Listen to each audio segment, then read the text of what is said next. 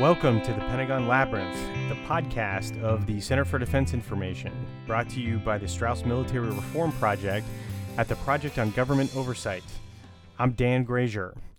For those of you familiar with our work, you will no doubt recognize the name John Boyd. He is the legendary Air Force colonel, considered by many to be one of the best fighter pilots ever to take to the sky. He is, of course, today best remembered for the OODA loop, the decision cycle of Observe, Orient, Decide, Act, which he first spoke about within the context of the military, but has since been used in the business world, in sports, and even in politics. But his work did not stop there. His larger ideas about how the military should be organized and operate have helped to shape the work of two generations of military reformers, including ours. His influence was very much in evidence during the 1991 Gulf War. Many of those in charge then had received his brief Patterns of Conflict, an extremely thorough study of warfare throughout history that identified many of the key elements of successful military organizations. Colonel Boyd's unique analysis and synthesis of ideas shaped operations in the desert to a degree that many people, even today, don't fully appreciate. In the months after that conflict, members of Congress wanted to better understand what went right and what went wrong. And to that end, they invited Colonel Boyd to testify in front of the House Armed Services Committee on April 30th, 1991, to get his thoughts. And it was during that hearing that he provided the most succinct explanation of the central theme of the military reform movement.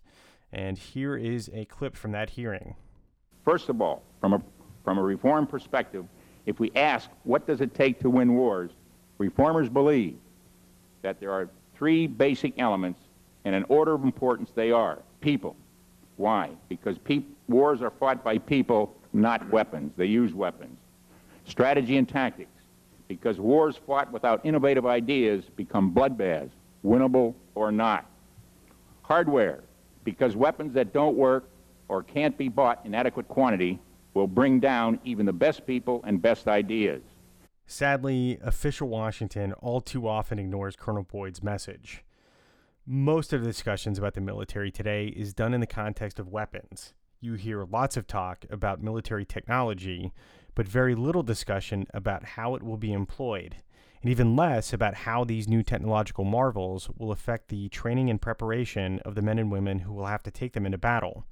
This has been a major focus of our work exposing the problems of the F-35 and other aircraft currently in development. While the considerable costs of these programs are almost too depressing to contemplate, they impact the military's combat effectiveness in a much more far-reaching way. In part due to their high costs, both to purchase and operate, the military today is having difficulty training pilots. The U.S. military attracts some of the finest individuals in the world, people who have the necessary ability and motivation to be great military aviators. But as things stand now, they simply can't get enough flying hours to truly develop their skills. As we've pointed out in several recent articles, just to take one example, the F-35 has a very low availability rate. In 2015, the entire fleet averaged a 51% availability rate, meaning that half of all planes were not ready to fly at any given time.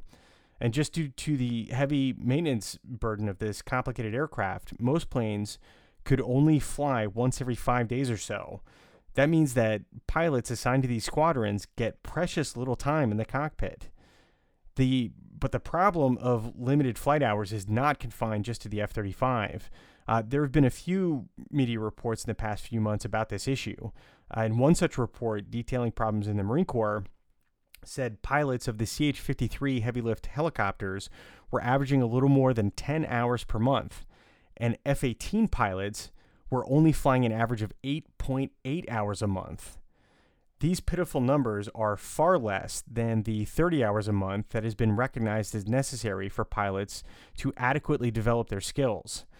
One person who has addressed this problem within the services is retired Marine Lieutenant Colonel Carl Forsling.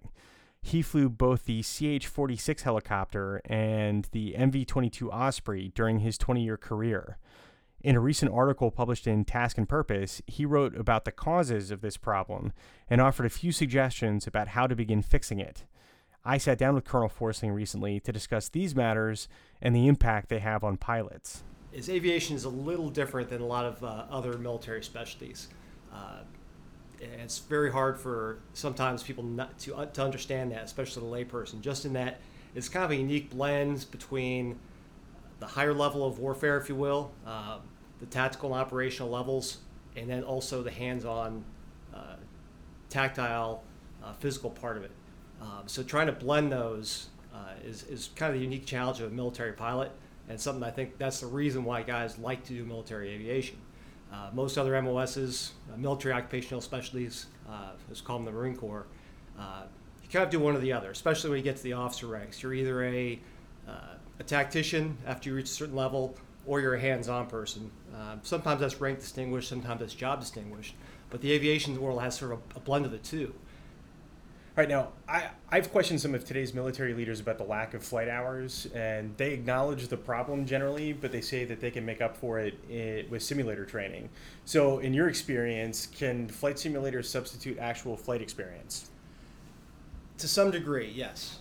Now, the capability of that, I think, has been oversold as a day-to-day thing.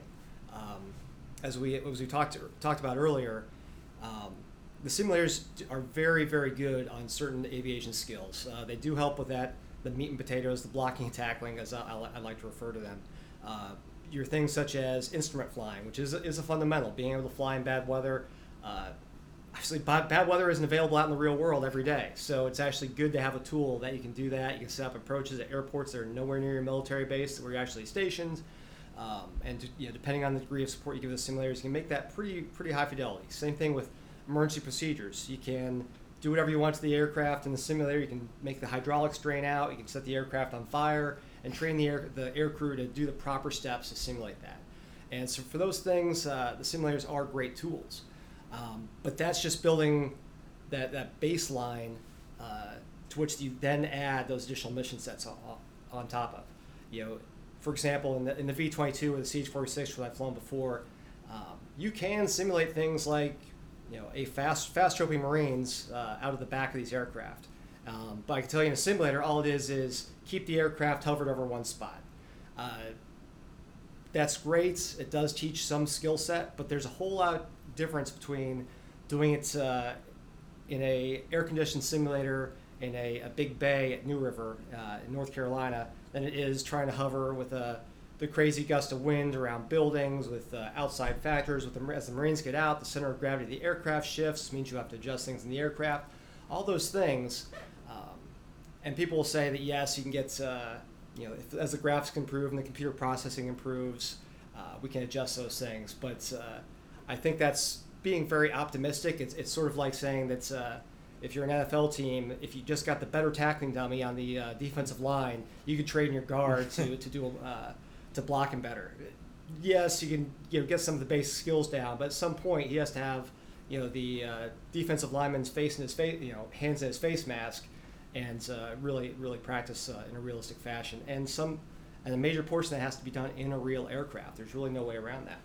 So I have a fighter pilot buddy of mine talks about the seat feel of the fighter plane. Right. And the atmospherics is also how I described it, with just hitting the sun, hitting the canopy, and that's the kind of stuff that can't be replicated very well in a simulator. Oh, totally not. And obviously, each aircraft has its own nuances.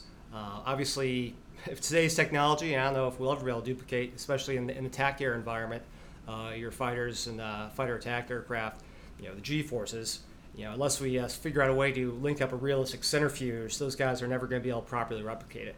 But that same thing is true for any other type of aircraft. And the environments we work in the military are so unique to the military flying experience.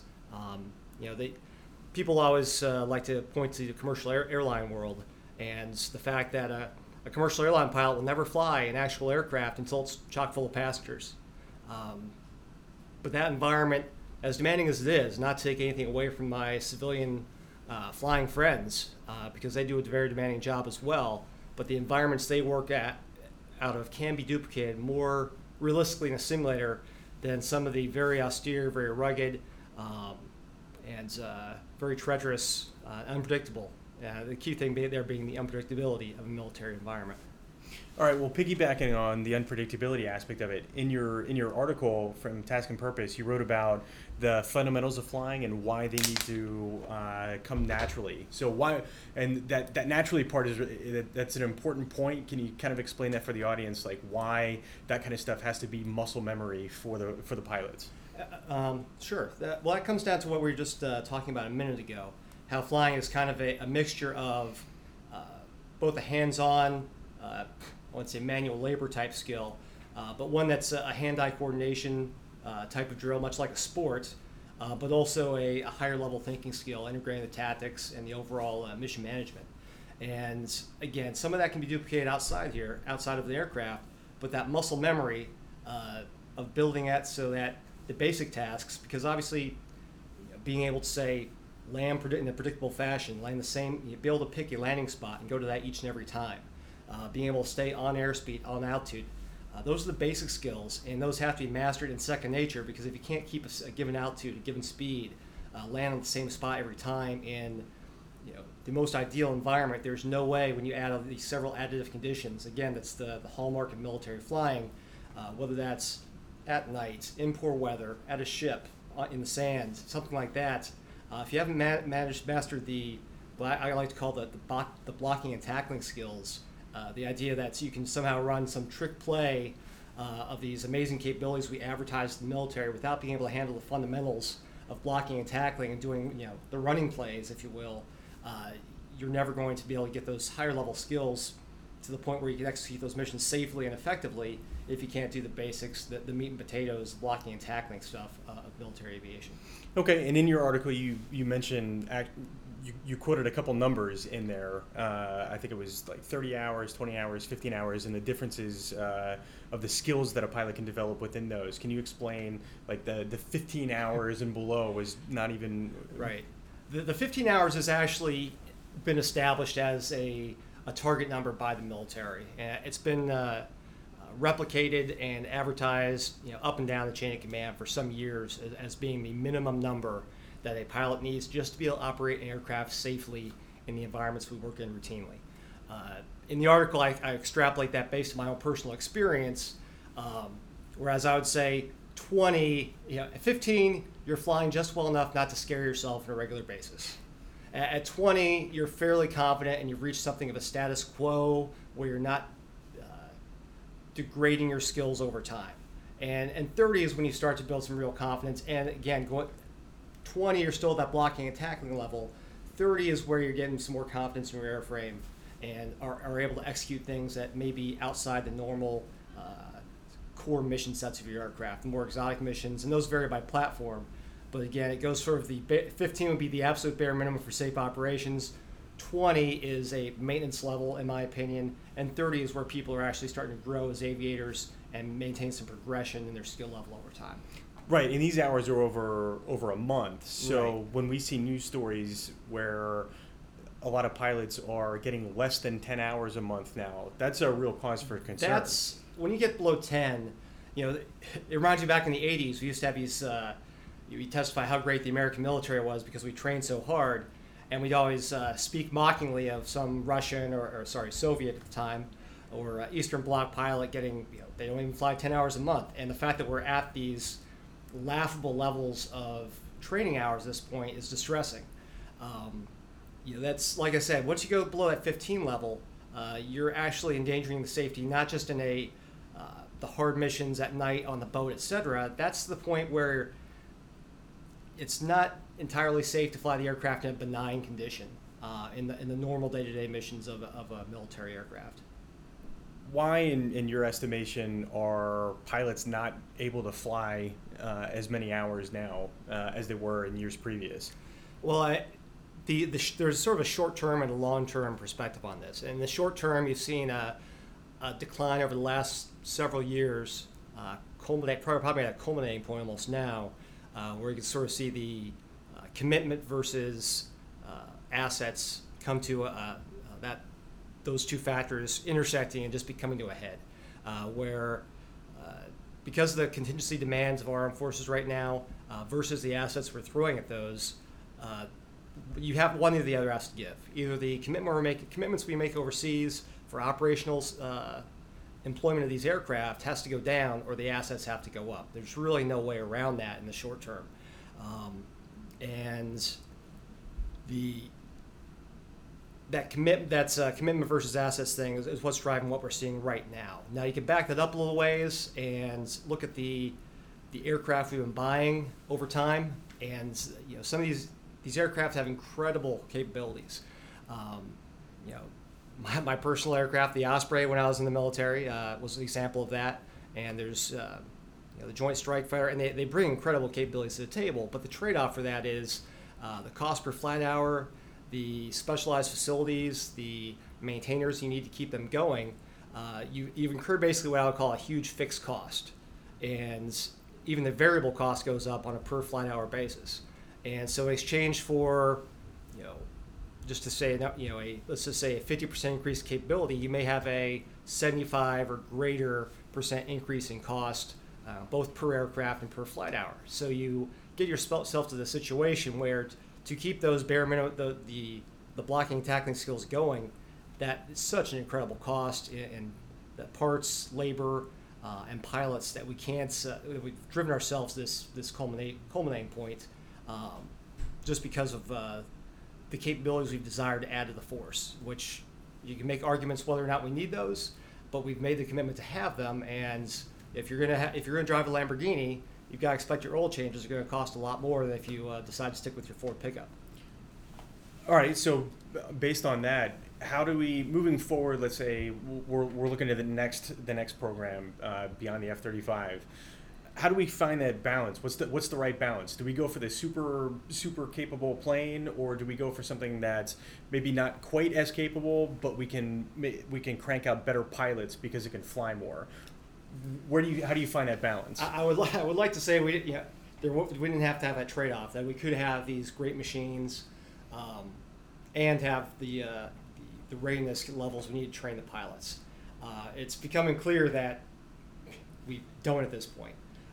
So again, working backwards one step, I'd say we have to look at overall the demands that we're putting on the military and what mission sets we were asking them to do. And that goes beyond the scope of my expertise, but we really have to make a decision how we're going to orient the force and what missions we need to are our go-to missions and necessary missions. Just to use an example, the Osprey is an aircraft that brings capabilities that did not exist at all in the military before. And a lot of people say that as a transformational capability. It's something that just really did not exist, the ability to do a long-range raid or transportation of troops and still land vertically and do those things. And I'm a huge advocate of that. I suppose I'm a little biased in that respect. But once you make that commitment, you have to source it. And is our military strategy based on the capability of doing that? Well, if it is, then yes, it's worth that investment. But looking at the converse, the F-35, for example, again, designed as a low-cost alternative to some other aircraft that we might have gotten, and we haven't quite achieved the synergies of reducing costs with it.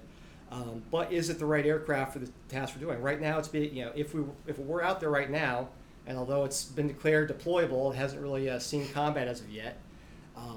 Right now, our fixed-wing aircraft are bomb trucks dropping bombs in a low-threat environment. And if that's what we're anticipating, then it's probably a more simple platform is going to be able to accomplish the bulk of that. And the high-low mix, if we will, if we need to have that, the F-22 is proposed as the high and the high-low mix originally. If that silver bullet strategy is what we want, then we need to go to it. But the jack-of-all-trades thing, based on the resources we plan on doing it, I'm throwing at it, it's just not going to happen. We can't be the small war contingency, low-intensity conflict force and still be geared toward these high-level conflicts. And we have to make choices. We can't, as Yogi Bear would say, take both the forks in the road when given these opportunities and choices. So I've had a couple conversations with some pilots recently, and they've talked about how they're a little frustrated with all of this and how they aren't getting a lot of flight hours, not nearly as many as they think they should be getting or as much as they want to get. And so some of them have expressed their desire that, hey, I'm going to get out when I can. Can you talk about and we've seen a lot of stories recently about how the services are having trouble retaining pilots. Can you explain if there's a connection between flight hours and pilot retention? There's a huge one. It's again, it's hard for some people, the outsiders, to truly understand the culture that goes into a military pilot. Again, I think it attracts an interesting bunch of people because of that blend of the hands-on and the higher level thinking skills that it needs. That's kind of unique both in and out of the military. So people who go into there want to do stuff. They like to fly. They like to employ their aircraft. And on a daily level, just like any other Marine Corps unit, there's a certain amount of overhead of, you might call them BS tasks. The Air Force calls them QEEP, as in mission creep with a Q.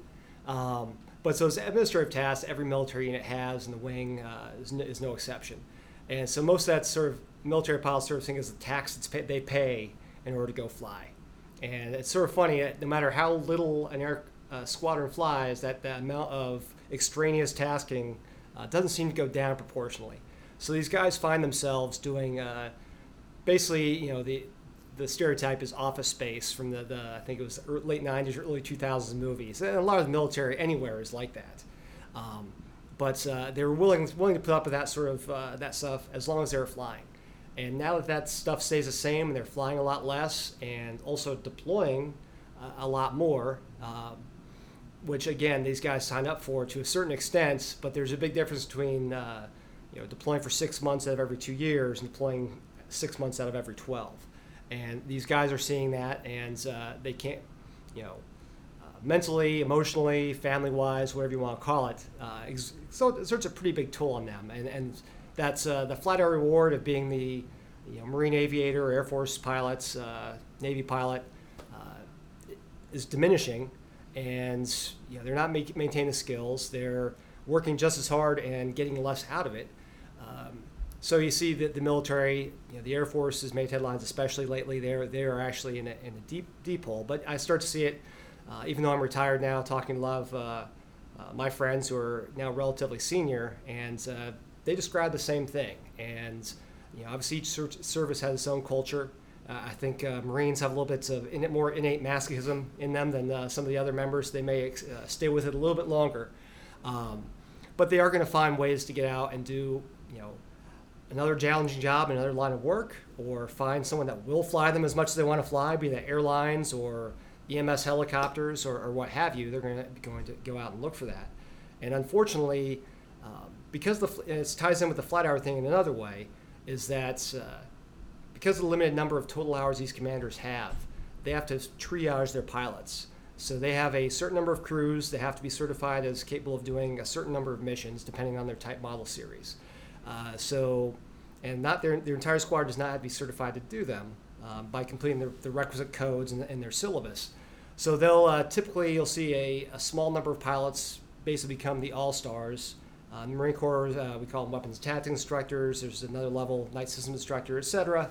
And those guys tend to get a lion's share of the flight hours because they're flying their own currency, but also they're teaching all the other pilots. And because the Marine Corps and the other services as well, they're geared towards getting ready for the next deployment. And they want to get these required events done prior to that. They triage it, and the first line gets the most. Then they have a second tier of pilots that they need to be capable co-pilots or non-flight leaders, and then they have their more junior guys, or sometimes the guys just are not the go-getters. There's some in every organization that sort of get put down at the very bottom and hardly get any, which is setting up all those groups to be displeased. The guys in the low end, just because they're just getting abused and not getting any recognition, flight time, etc. for it, and even if they could be capable people with enough practice, they're not getting that, and they're just seeing themselves do the office space jobs all day. And on the high end, you see the guys who are the go-to pilots in their squadrons, and they feel like they're just getting rode hard and put down wet, if you will. That they're doing the bulk of the flight planning, the tactics, The whole rest of it, they're staying up late because most of these harder flights are practiced at night, so they're working till 1, 2 in the morning or beyond sometimes, even stateside. And they're seeing the reward for being really good at their jobs is just being more work. And so those guys are also getting worn out. And I spoke to a squadron commander friend of mine recently in the Marines he has actually recently left for deployment. And those pilots, his go-to guys, are actually all 4 of them. In his case, they want to punch out of the Marine Corps at the next opportunity they have, just because they can't keep up with it anymore, which is unfortunate. These guys have, by a combination of skill and work, have become his go-to Marines on this, and it's true on the enlisted side as well for their aircrew specialties, and those are the ones that are leaving, and you're left with guys that are probably in a normal organization, normal time, however many years ago, might have just been your workhorse type of guys. Those have to pick up the mantle, and they were not adequately prepared because you gave all the flight hours to the superstars who you needed just to get out the door for your next deployment. And it sets up an environment where each successive generation is going to become a little bit less well-trained, a little bit less motivated, et cetera, and you're not going to end up keeping your best people any longer, and the ones you haven't been trained as well as they could have been either. Right, and the people issues are always the most important, and I think unfortunately they aren't normally dealt with adequately. But the solution, the short-term solution that we often hear in Washington, particularly the Air Force right now, is the idea that the pilots are leaving because they can make more money as airline pilots, and so if we just give them more bonuses, then they're gonna stick around. But people join the military to become pilots to fly a certain kind of aircraft. Right. Like you go through all that stuff because you want to fly a fighter plane, not necessarily a 767 or something like that. Yeah, that's definitely true, and obviously there is some amount of money that would keep people. I mean that's self-evident. Now, are they staying for the right reasons? It's a whole other issue. But these are all smart guys. They are capable of doing a lot of things in the world. They're all well-trained leaders in the Marine Corps. They can do any number of other things. Going back to when they graduated high school, they went to good schools. They entered a competitive program. They were accepted to it. They got accepted through flight school. They graduated through what's an extremely demanding program, and they could have applied that to any number of other things. But they did it because they wanted to fly military aircraft. They wanted to serve their country. They wanted to do an exciting job and go exciting places. And if you deny them the ability to do those things, then yes, they are going to find a fulfilling career doing something else that isn't what our country needs those people to do. Yes, we do need people to be executives and all these other positions back home, but these people are the types of individuals who are capable of doing this very unique job, and we're almost doing all we can to chase them out of the military. Well, I also think that there's a bit of a self-defeating cycle in this with regards to and I do love the term creep as well. I think there's a self-defeating cycle because as flight hours go down, then officers need to find a different way to make themselves stand out from their peers. And one of the ways that they do this, and you definitely see this on the ground side, is who can get the Iron Butt Award for spending the most time in the office. Right. Yeah, you've hit on something that's that is right on the money.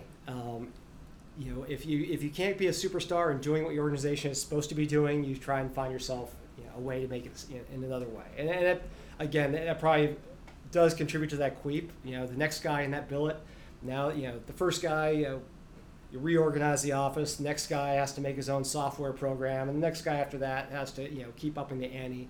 These are competitive people that by nature they want to be successful, and you can call it brown nosing, you can call it what you will, but they're going to try and contribute, even if it might not be in a way that contributes to the unit's mission, and probably in the long term creates a culture. And it's worse in some places than others, and to be honest, each type model series and each service obviously have their own distinct cultures, but you'll find a lot, especially the ones that are not operational flyers, you'll talk to them and they are absolutely cutthroat. It's shocking, even as a Marine pilot, how cutthroat these get when you can't focus your energy on a productive fashion They focus on each other, and that's not what we want in a military organization. All right. So if pilots aren't flying all that much, how are they being evaluated? That's a sore subject for pilots. I can't speak for the Army in particular, but the Marine Corps and the Navy, your fitness report, as we call it in the Marines, about out of the 13 categories that people are typically graded on, 11 of those have nothing whatsoever to do with how that aviator flies. 2 kind of do, and that's in keeping again with the grounding-oriented culture of the Marine Corps. And obviously, as a military organization, there has to still be a premium on the things of discipline and general leadership and administration, things of that nature. Those are all officership things. But again, going back to why these guys joined and what their end product of their work is being able to fly an aircraft and put troops on the ground, being able to fly an aircraft and drop bombs on a target. And what's often overlooked in there's a great deal of leadership that goes on with that. And multi-crew aircraft, obviously, it's intrinsic in the cockpit. I have had, I guess, in this point, 4 to 5 people working directly, in my aircraft. But on top of that, I could be leading anywhere from, 2 to over a dozen aircraft at one time. And to think that doesn't fit, that in the Marine Corps, stereotypical leadership is regarded as to how well you counsel people, on the semi-annual basis. And that's how people are typically graded on that. The flight leadership, a good CO will keep that in mind, but a lot of times it is unfortunately put by the wayside. And that leadership and that's actual stick skill is not adequately measured when you put that aviator's evaluations up against his peers. And so sometimes the ones who are the best pilots don't necessarily get ahead as much as they should and keep instilling an aviation-centric culture. So one, that could be definitely revised and encourage more aviation accentuated evaluations would be a huge thing to help negate some of the office space culture. Whereas people are always trying to outdo each other on non-aviation things, we should be encouraging them to outdo each other in the aircraft. And that's the kind of competition that's a positive competition versus a negative one we all too often see in aviation communities. So you're telling me that the kind of competition that we all saw in Top Gun is not the reality? No, unfortunately there is no trophy in the ladies' room or otherwise for second place, as it was in Top Gun. But that's everyone wants to join. Everyone joined the military or the naval aviation, wanting to be Maverick in some extent. It's cliche, it's a bit cheesy, but there is something of that adventure. That movie, maybe not the most, the best example of it, but that's what people join for. And all too often, it's a much different movie.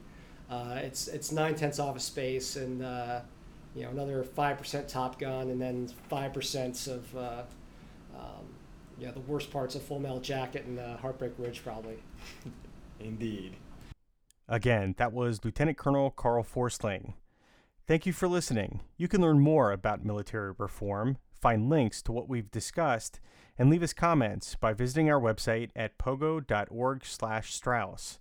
There, you can also learn about our other investigations and efforts to make the military more ethical and effective at a significantly lower cost. Please click like on our Facebook page at the Project on Government Oversight. You can also follow us on Twitter at @Dan_Grazier and @StraussReform. In order to preserve our independence, Pogo does not knowingly accept contributions from anyone who stands to benefit financially from our work. If you would like to get involved and help Pogo and the Center for Defense Information's work promoting an effective, open, and affordable government, please consider making a donation. Just click on the red donation icon at the top of our homepage. I'm Dan Grazier, the Jack Shanahan Fellow here at the Center for Defense Information at Pogo. Please stay tuned as we will continue to help you navigate the Pentagon Labyrinth.